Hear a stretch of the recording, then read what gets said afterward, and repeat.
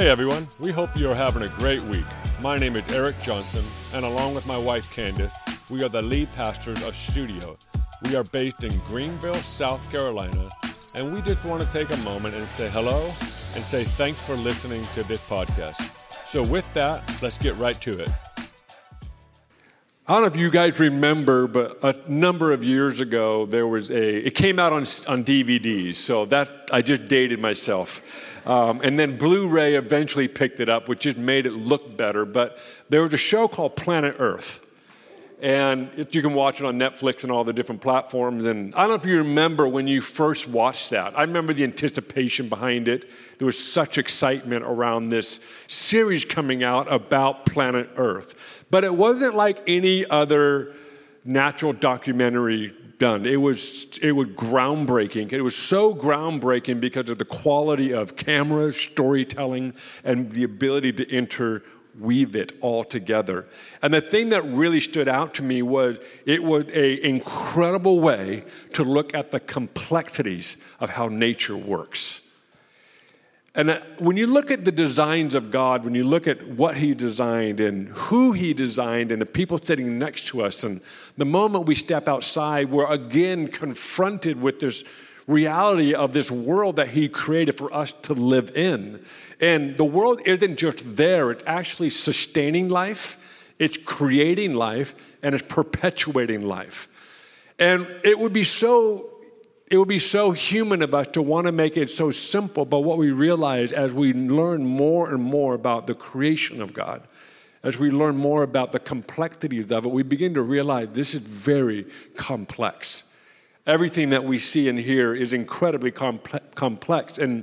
But thankfully and fortunately, because of technology and science has advanced so much, we are now starting to understand the nuances and the complexities and how my knee works alone. It's just this joint, but we don't understand. But now we understand the complexity of all the parts to a knee. When you think about the knee alone, it's a remarkable invention God created. I don't even know if you've ever thought of that, but that's one joint you don't want to have. Is the knee. Then you look at the ankle, the ability of what the ankle, God created these complex things that seem to be so simple, but yet they're so complex. So this whole idea of technology and science is actually helping us to understand this complex world that we live in, and our desire for health and to eat well and to be active and be healthy is culturally at a very high point right now. And that's evidenced by the Apple Watches you're wearing on your wrist. Some of you wearing rings on your finger that are telling everything about your body. And we have Fitbits on our wrist, and we geek out on knowing what our heart rate is at any moment. What's your heart rate today? This is my heart rate. When I talk to you, it goes up. You create anxiety in my life. We have the ability to tell that kind of data real time. It's actually quite fascinating, and there's a whole nother wave of data that's related to your sleep. My daughter, she has one of those rings, and she wakes up in the morning and she says, "Oh, my sleep rate was really low last night." I'm like, okay, what do you do with that information? It's not like you go to bed wanting to not sleep well, so it's not like that was an attempt. And I don't know about you, when I wake up, I can tell if I slept well or not. But we like to know this data. We live in a day and age, there's so much data, but what is it doing? It's actually taking the very complex things and making it very, very simple for us to understand. It's actually fascinating. I grew up in a home that was very much health and fitness. The latest diet fad went through my house. My parents implemented them whenever they came through. The latest workout fad was something that my parents were definitely doing, and they were part of a gym, and the name of the gym was Mountain Gym. Really creative. It's just one of those really groundbreaking names of a gym. We lived in the mountains, so I wonder how hard that was to name that gym. I don't know if you're like me, but I am always asking this question: who decided to name their business that? I'm always like, I wish I was the fly in the wall in the boardroom or the meeting room when they decided to name the business that. Because some of them are just like, I don't understand it. For example, locally, there's one called Food Lion. And I'm like, okay, Food Lion. And I'm like, I wonder what that meeting was like. Like, did somebody say, hey, we should name a grocery store Food? Great idea. And someone said, Lion. I think, there it is. There's our brand, Food Lion. And it obviously has worked, and it's everywhere. But I'm so intrigued. Maybe you're not like me, but I'm always thinking about who makes these kinds of decisions to name something that. And I'm totally off track right now, but I just wanted to give you a sneak peek into my mind. My mind is very active in this area of my life. But from a young age, my parents were invested in health and fitness. And when I came of age, I joined the mountain gym. And what I learned is there was a beautiful community of people. It was my parents' third place. It was the place outside of the context of church where they just did life with people. And I quickly became part of that community, and it became our place we went to minimum 3 days a week, sometimes twice a day, just to work out. It became like this place, and it was really fun. And we joined the gym. It became our third place, but there's something fascinating about this is we humans are always on this search for that diet. And we're always on that search for that one workout that solves it all. It's what's beautiful about us, but it's also kind of the funny part about it, because I think we've learned there isn't one workout that fixes it all. There isn't one diet that cures all of our health issues. If that were the case, we would still be doing South Beach diets. We'd still be doing Weight Watchers. How about a Mediterranean diet? Did anybody here remember the Mediterranean diet? Some of you, and how many are still doing it? Case proven. How about the Aitken diet? The Aitken paleo. Did anybody into the raw food diet? And some of you probably still are, because it's rather still kind of new. And my mom was a major raw food fanatic, and my mom helped lots of people in this area of their life. And see, there's all these diets, and how about the carnivore diet? Did anybody in here like the carnivore diet? Yeah, it's usually, okay, we got some ladies too, I like that. But what we have to understand is those diets only help to focus on one thing, but they don't often provide everything else that we actually need. How about the different workout fads over the years? Here's a couple. Bowflex. Anybody remember Bowflex? How many bought a Bowflex machine? Yep, a few of you. And it's dusty right now.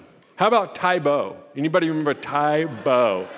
My wife was so into Tae Bo, and she would just be punching, and she'd be demonstrating on me. I said, honey, I love your technique, but I don't trust your depth perception. I'm afraid it's going to be a little too close.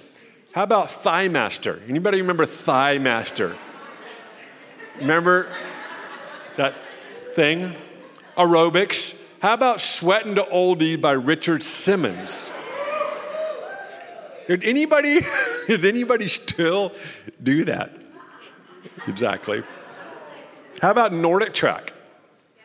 Nordic Track. My grandfather, who's passed away now, but he religiously did his Nordic Track every day. And some of you are like, what is Nordic Track? It was this machine that was pretty much metal and wood, and it was wood skis. And you basically were cross-country skiing in your living room in one place with wooden skis. And my grandfather was religious. Every day he did that, and he swore by it. He was Mr. Nordic Track. How about We Fit? How many flat screens? I know the hands are getting younger as I go through this list. How many flat screens were ruined as a result of We Fit? And how about Pilates? Any Pilates people in here? Pilates, okay. How about yoga? Anybody into yoga around here? Okay. All right. How about soul cycling or spinning classes? Yeah, and in CrossFit, that's kind of the biggest, latest one, CrossFit. So I've only mentioned the journey of health in our bodies, but what I want to understand is we do the same when it comes to the health of our spirit. We do the same when it comes to the health of our soul. This is what we do is we aren't just one-dimensional beings. We're multidimensional. And there's a verse in Thessalonians chapter 5, verse 23 that says this, and the God of peace himself sanctify you wholly, not H-O-L-Y, but W-H-O-L-L-Y. Sanctify you wholly, that may your spirit, soul, and body be preserved complete, without blame at the coming of our Lord Jesus Christ. If If you have your Bibles or your app, I'd like for you to open up to John chapter 4. There's a small set of verses in there that we're going to spend most of our time unpacking and extrapolating tonight. And it's actually sitting in the middle of a really beautiful story of an interaction between Jesus and this Samaritan woman. And I realize many of you are familiar with this passage. And before you jump to remembering the whole story, I want you to stay with me on these few verses. But because we are human, and we have this insatiable desire to find the Holy Grail, we want to find that one method, that one idea that solves it all. And I love that. It's a beautiful part of us, but I also think there's something that we can learn from this. I would like to suggest there isn't one key, but rather learning to create a symbiotic relationship with multiple keys and ideas that actually help you to become whole. So in John chapter 4, we're going to jump right into the middle of the story, and it's in verse 31, and it reads this. In the meantime, his disciples urged him, Rabbi, eat. But he said to them, I have food to eat of which you do not know. Therefore the disciples said to one another, has anyone brought him anything to eat? Verse 34, Jesus said to them, my food is to do the will of him who sent me and to finish his work. We're going to take a moment and just kind of take a few phrases, but this is a very, I think some of us have read this before. We've kind of just read over this to get to the other parts of the story, but I believe what Jesus is demonstrating actually explains the story. It explains this conversation that he has with this Samaritan woman at the well. And although that's the story, I believe this actually explains the story, but actually reveals another principle in the kingdom that I want to share with you tonight, that I believe is something that if it's not in place tonight, I hope that you would implement it in your own life tonight. But he makes a statement. He said, food to eat of which you do not know. Now, I don't consider myself a foodie. If my budget was a lot larger, then perhaps I would be a foodie. And if you don't know what a foodie is the kind of person that organizes their life around restaurants. They organize their vacations around specific places to eat. Are there any foodies in this room right now? Greenville is actually creating foodies. Shay in the back stood up with two arms. We have a foodie in the back. And foodies, they're going somewhere, and if there's a restaurant that's 2 hours off the route, they will go there. And so this is what a foodie does. And I've had the privilege of going to some really great restaurants. And it's really amazing when you go into these high-end restaurants. And sometimes it's not the most expensive. They've done such a good job. And you taste this food, and you're like, where has this been my whole life? I didn't know this existed. I didn't know that this and this and this could create a flavor that I have never tasted before. And that's the power of food. And I don't know if you've ever watched Chef's Table, but it's probably my favorite TV series ever is on Netflix. It's 6 seasons. I've watched them all, and I have a note on my phone of all the restaurants that I plan to go to by the time I say my last whatever. I want to go, and problem is my budget doesn't quite help me or afford me the ability to go. So if any of you are feeling generous and you're going to any of these restaurants, please feel free to invite me. And I probably will not turn you down. But Jesus makes this comment. He said, food to eat of which you do not know. So what we learn here, Jesus is actually operating in a certain dimension while his disciples are living in another dimension. He said, I have food of which you do not know. So what is he saying? He's about to tell us there's another dimension of nutrition. There's another dimension of nourishment. There's another dimension of being sustained, and you don't even know what it is. And then he goes on and he says this, the disciples said, had anyone brought him anything to eat? So the disciples are still thinking in a natural dimension. Has he already eaten?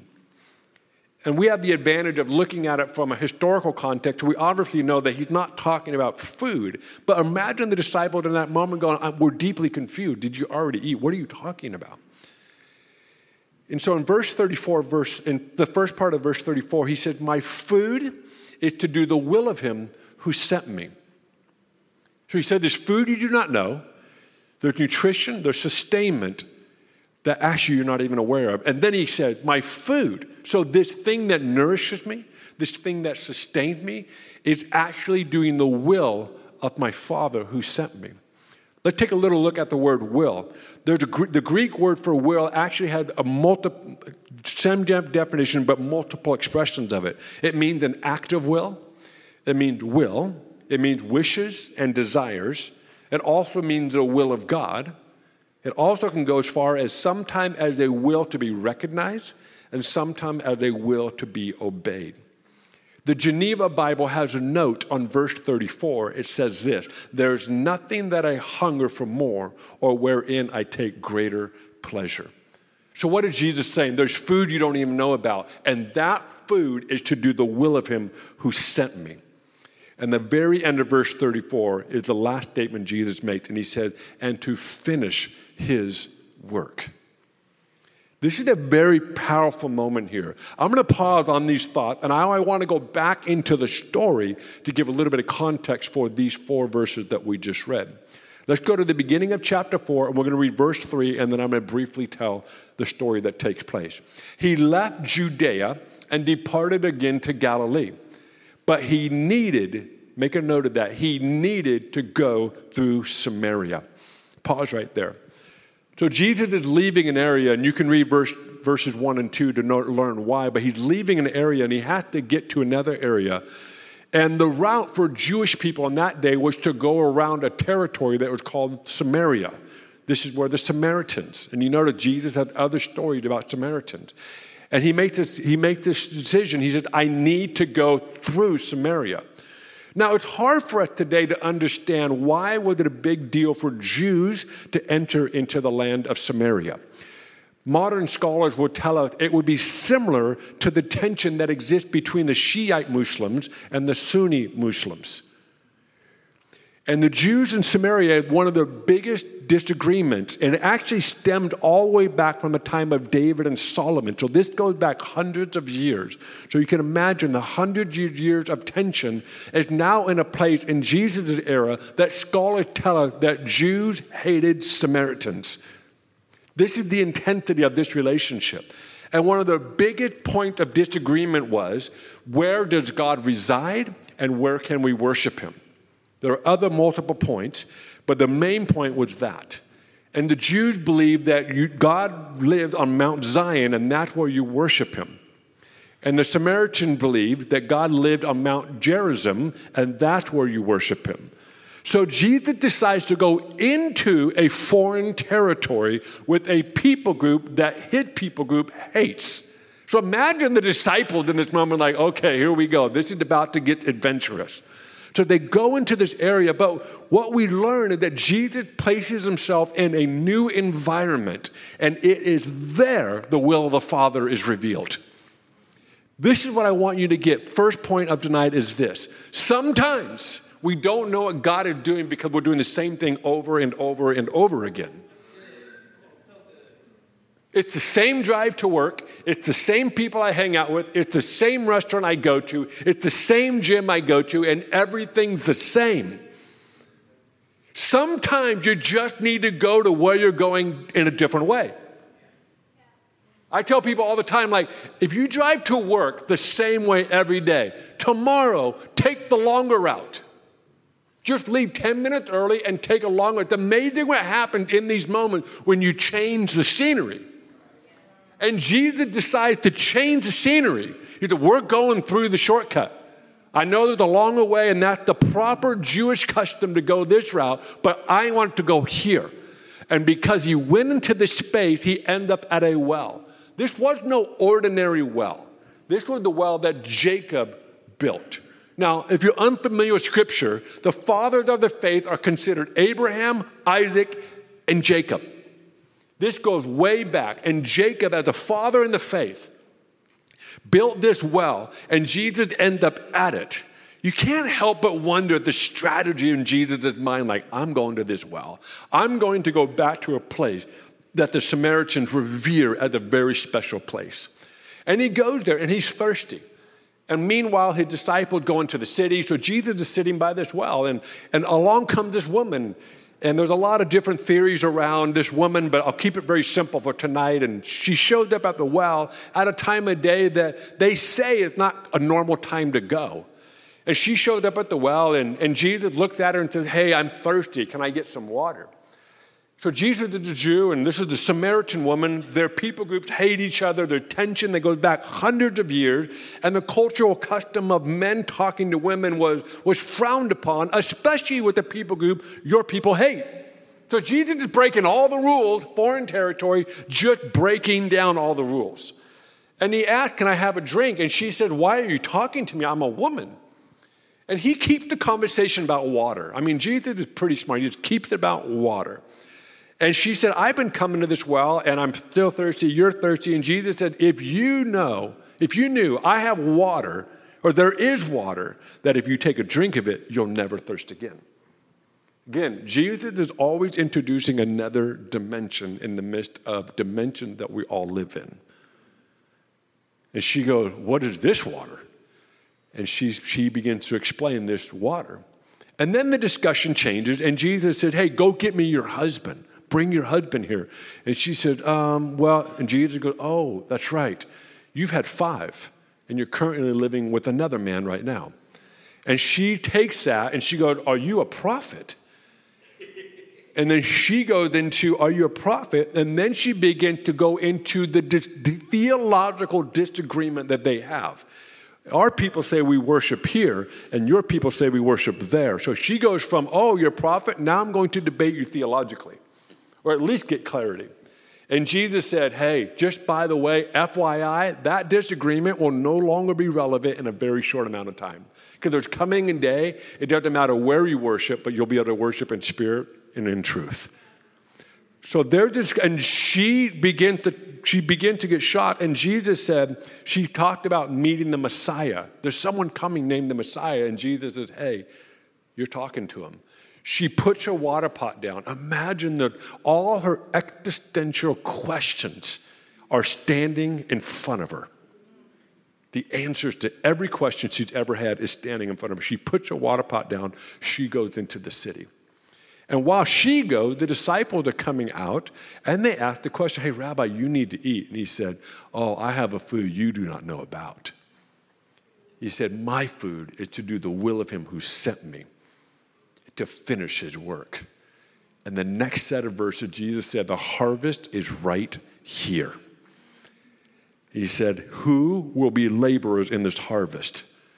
And what Jesus is doing, he's describing something I want you to get tonight. He's describing a source of nutrition that does not involve rest. He invites us into a dimension of reality that you can be nourished, you can be replenished, you can be sustained, and it's not rest.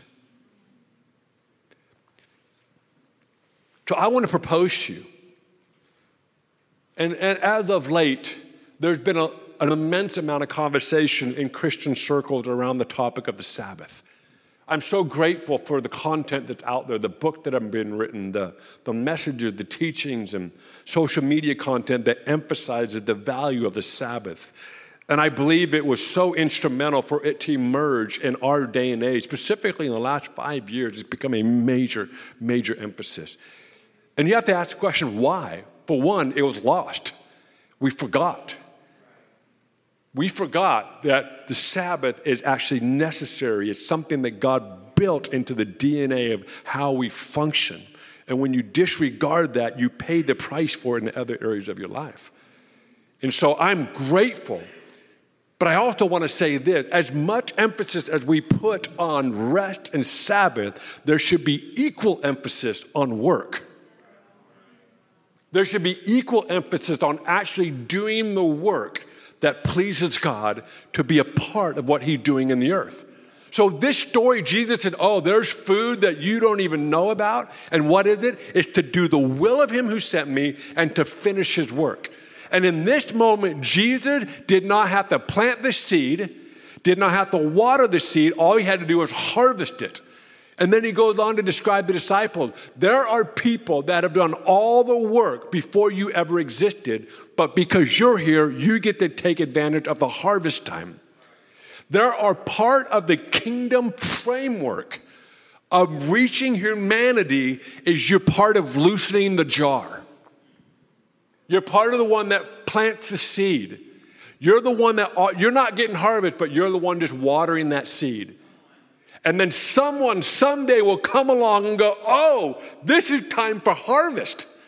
This is where Jesus actually talks about. So I want to tell you, part of the kingdom is some of you are planting seeds. Some of you are just simply watering. And some of you are harvesting. But be prepared for all three. Be prepared to be the one that plants seeds. Be prepared to be the one that waters, and be prepared to be the one that harvests. And Jesus said this is a source of nutrition. So this isn't the latest fad or latest diet. We have to learn as followers to create a symbiotic relationship with all these principles in the kingdom. And the challenge we have as humans, we want the Holy Grail. This is why there's so much tension in the Bible. I don't know if you've read the Bible recently, but there's a lot of tension in it. One verse says this, and the other verse said the opposite of that. In fact, Jesus said the opposite of what he said earlier. There's a moment where he says, hey, you better pray. Like, you better cry out. You better be on your face crying out.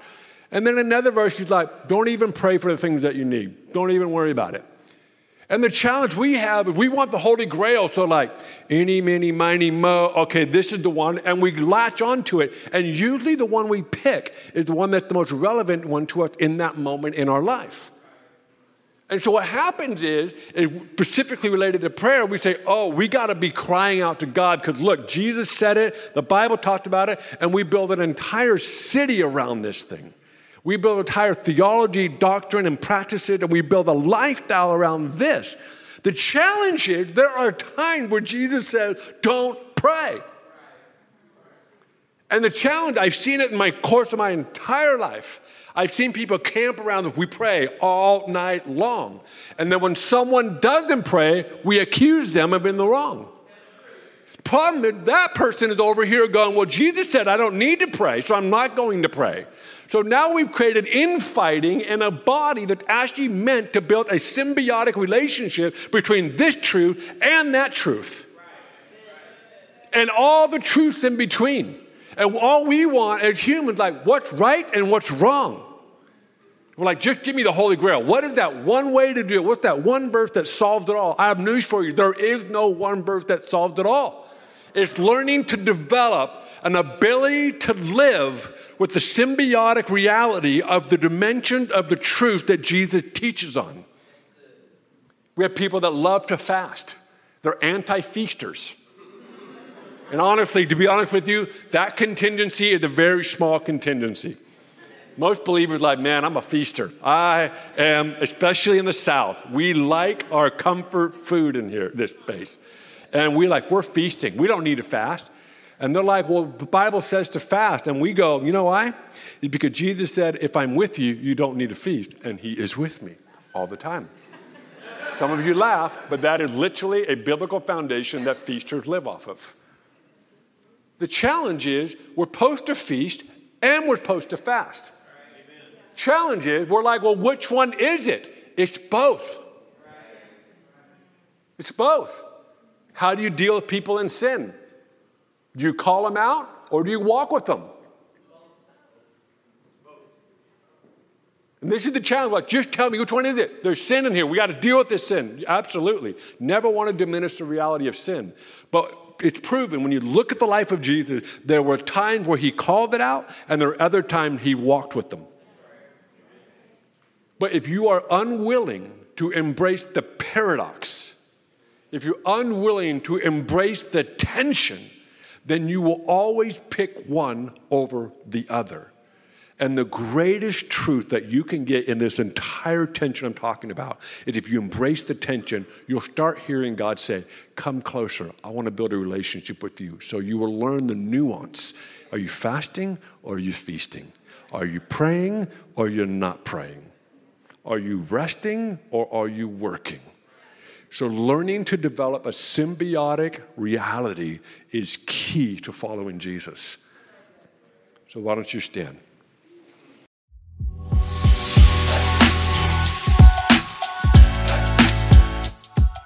Thanks for listening, and we hope this talk benefits you in every way possible. For more information about Studio, you can go to studiogreenville.com or go to Instagram and look for studio.greenville. We would also love it if you would leave a review and hit those 5 stars. Other than that, have a great week, and we'll see you soon.